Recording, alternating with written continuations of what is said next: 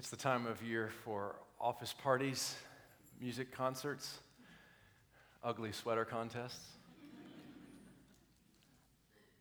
and family gatherings where you have to see all those strange relatives. When I was growing up, sometime around Christmas, our extended family would spend an afternoon in Mechanicsburg at my aunt and uncle's house. There, we'd exchange gifts, eat cookies, and sing. I have vivid memories of family sing-alongs led by my uncle. He'd hand out song sheets, and we'd sing some familiar songs, of course, but every once in a while, he'd mix in a lesser-known song, like Living in a Marshmallow World. Anybody ever heard of that one? It was new to me. My uncle was in his element as a song leader. He would wave his arms and sing with enthusiasm, often not on pitch. And I remember thinking to myself, how could anyone get this excited singing about marshmallows? I love my family, but we can be a bit quirky. As we carried out our family traditions during those Christmas gatherings, more than a few times I wondered, why are we doing this? Why is a good question to ask, especially this time of year. I want to talk to you today about the why of Christmas.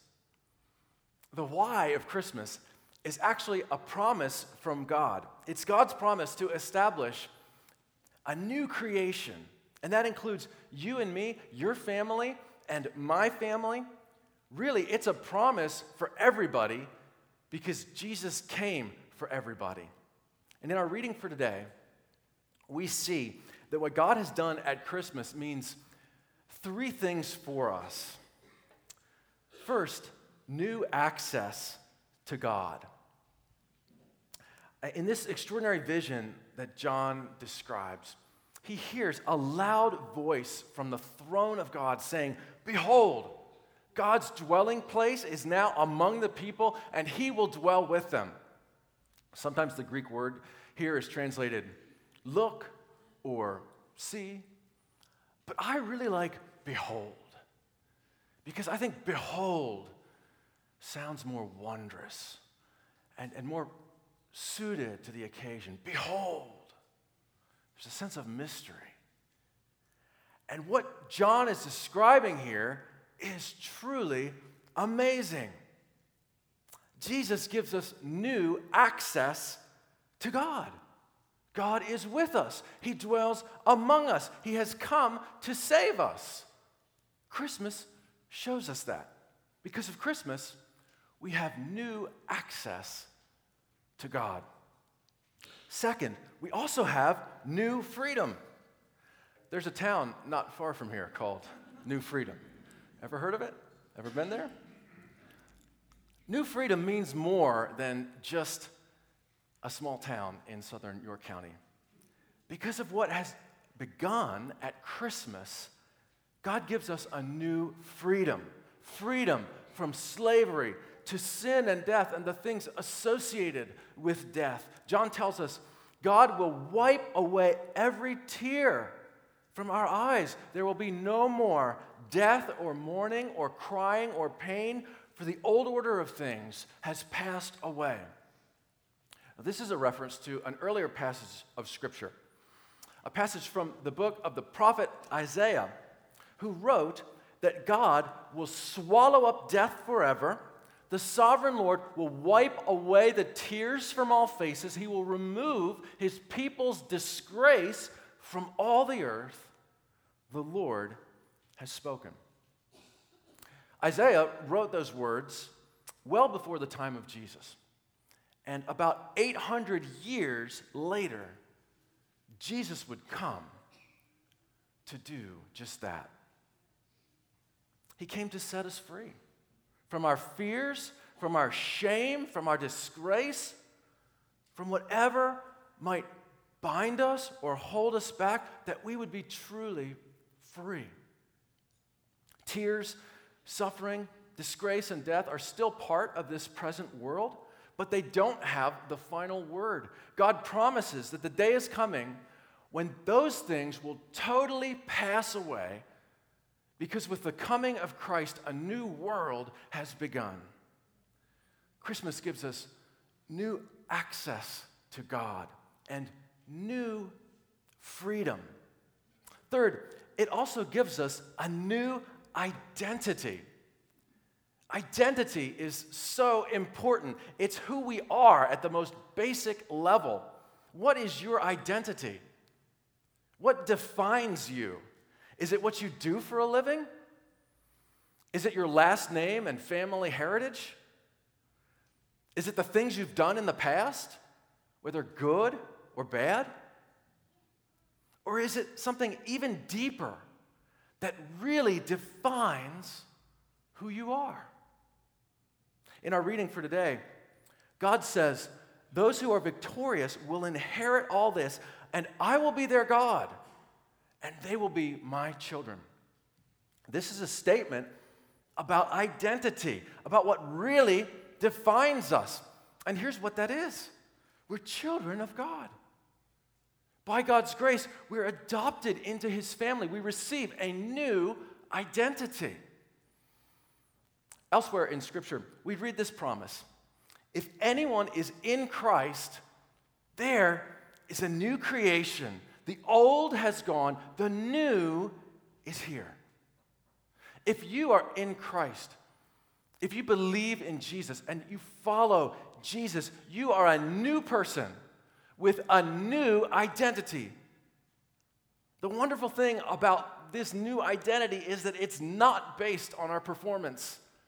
It's not based on what we do or the things we have done. It's based on Jesus and his love. It's based on who Jesus is, what he has done for us, and who he says we are, his people. We belong to Jesus. Our identity is defined by Jesus. Our life is found in Jesus. Through the gift of Christmas, God gives us new access to him, new freedom, and a new identity. All this is available to us now, and yet there's so much more still to come. We're in this time of the already and the not yet. During the season of Advent, we're waiting to celebrate Christ's birth again. It's almost here. Our family is using an Advent calendar to count down the days. You know those calendars? Maybe some of you are using them. It's a great tradition. On some Advent calendars, you open up a door for each day and then see what's behind it. Something that makes the manger scene more complete, or maybe, if it's an elaborate Advent calendar, a note or a little gift. It can be fun to see what's behind those doors. I heard someone say, I don't have an Advent calendar, so I'm just opening up cupboard doors and eating whatever's behind them. I suppose that's one approach to Advent. But really, it's about waiting. During Advent, we're waiting for what is coming. The annual celebration of Jesus' birth. But that's not all we're waiting for. We're also waiting for the completion and the full disclosure of the kingdom of God. I don't know when that's going to come, but it will come in God's way, in God's good time. And we look around our world now and we see that our world is groaning for this new creation. And it's been that way for quite some time. Dietrich Bonhoeffer was a German pastor who was executed for opposing Hitler.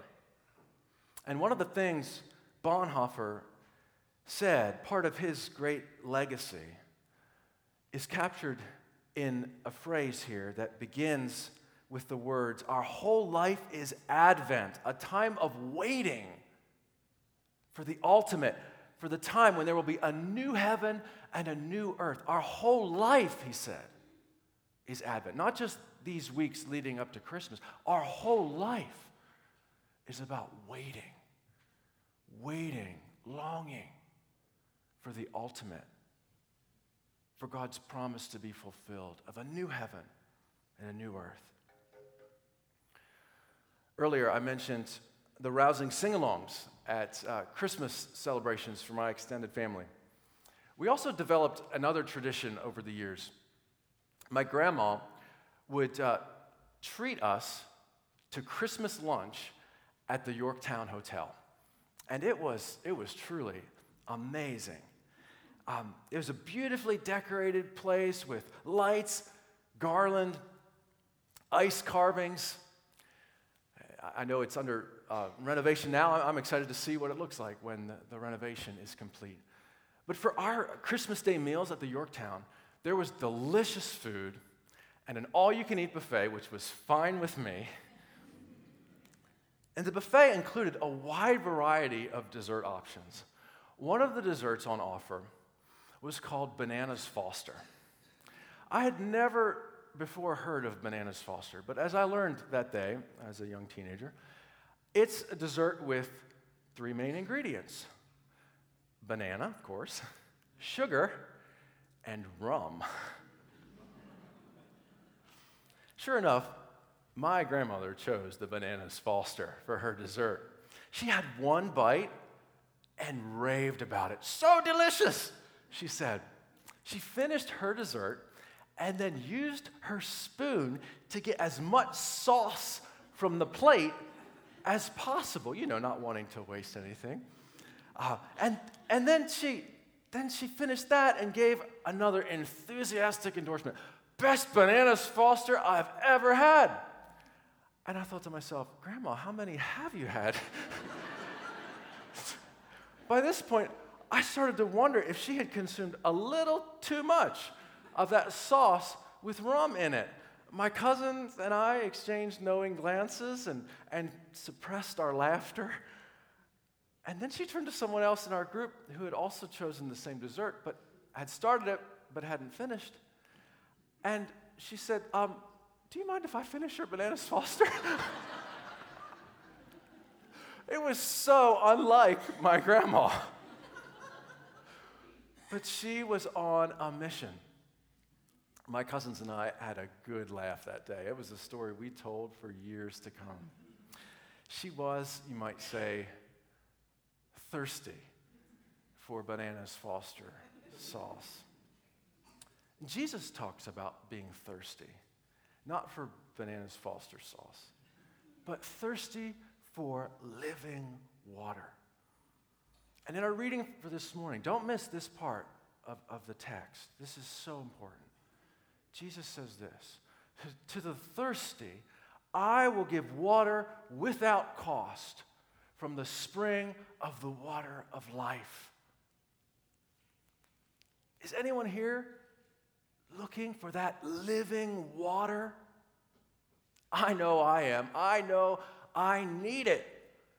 When I look at my life, there are few things I want more or need more. Nothing really. Then this water that truly satisfies and gives life, abundant, eternal life.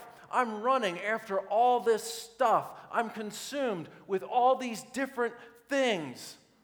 Maybe for you, it's money, status, relationships, or just somehow trying to keep up with everybody else.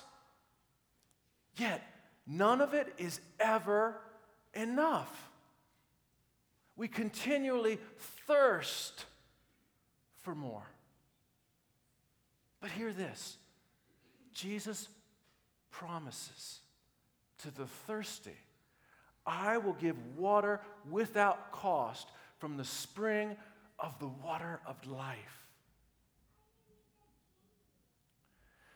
These words from our Lord, and in their own way, our Christmas traditions and gatherings, quirks and all, provide a glimpse for us of what is to come. They help us see what God promises in the new creation. That is the why of Christmas, the reason behind it all. when we will forever be with God face to face, and when God, dwelling with us, will wipe away every tear from our eyes. The glory of that moment is depicted in this beautiful painting. It's called First Day in Heaven. And it's by an Egyptian painter named Karalos Safwat. First Day in Heaven. Look at that. Pure joy. Pure joy. Here's another picture. This one by Grace Remington shows Eve and Mary. You can get a closer look in your bulletin. Will you please take out your GPS, the Grow Pray Study Guide, on the back of the prayer list? This week's GPS includes that painting and some questions for you to consider. What's going on here? Eve is holding the apple. She's the one on the left, of course. She's holding the apple in her right hand, the very apple she and Adam ate in direct disobedience to God's command. And already we see that what's happening at Christmas goes back to the very beginning. That this was part of God's plan from the beginning. And you see further down that the serpent who had deceived Adam and Eve has wrapped itself around her legs. She's basically bound by deception. And she bows her head in shame. Yet the picture displays more than just despair. It conveys hope. There is Mary on the right-hand side, the mother of Jesus, touching Eve's face and holding Eve's hand over the place where the baby Jesus is growing within her. Mary is also trampling on the serpent. The power of Christ in her is greater than the power of the deceiver and the enemy. That same power lives in us too. I'd like to invite you to spend a few minutes looking at this picture and ask yourself these questions. What stands out? What stands out to you? Who or what do you most identify with here? In this season of Advent, as you wait for Jesus' birth, what is God inviting you to release? What is God inviting you to embrace? You can find those questions and others on the GPS. Reflect on this picture and what God might want to say to you through it.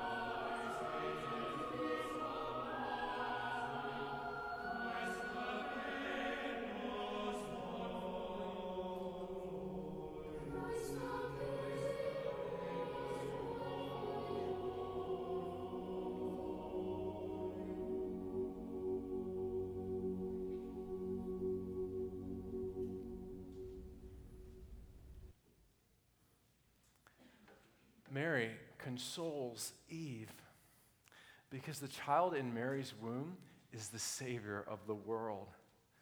Christmas makes our redemption possible. Here's what that means for you and me. You can take your shame, your sadness, whatever might have you bound and imprisoned, you're longing to be made whole, and you're longing for more, and you can take all that and bring it to Jesus just like Eve does in this picture. God wants every part of who we are, not just our best, but also our worst. God isn't looking for our pretty Sunday morning version of ourselves. Instead, he's looking for the real us, the unfiltered person we really are. The good, bad, and ugly. The bitterness we have toward that person who hurt us. The anxiety we feel from not measuring up to where we hoped to be in life.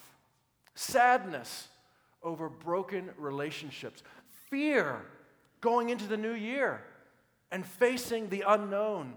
God wants us to bring all of this to him. He invites you to bring your bitterness, anxiety, sadness, and fear, and to turn that over to him, to trust him.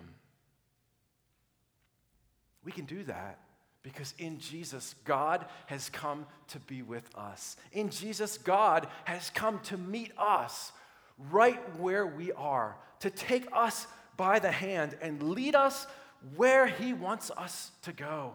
Jesus is our hope, our healer, our Redeemer. Jesus was born for you.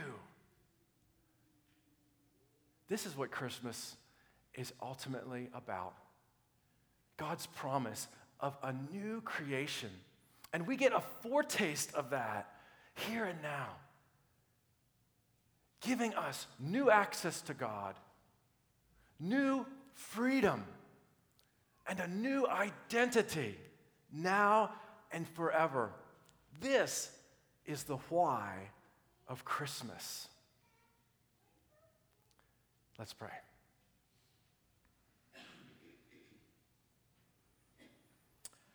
Lord, thank you that in Jesus' birth, you have come to bring us your salvation.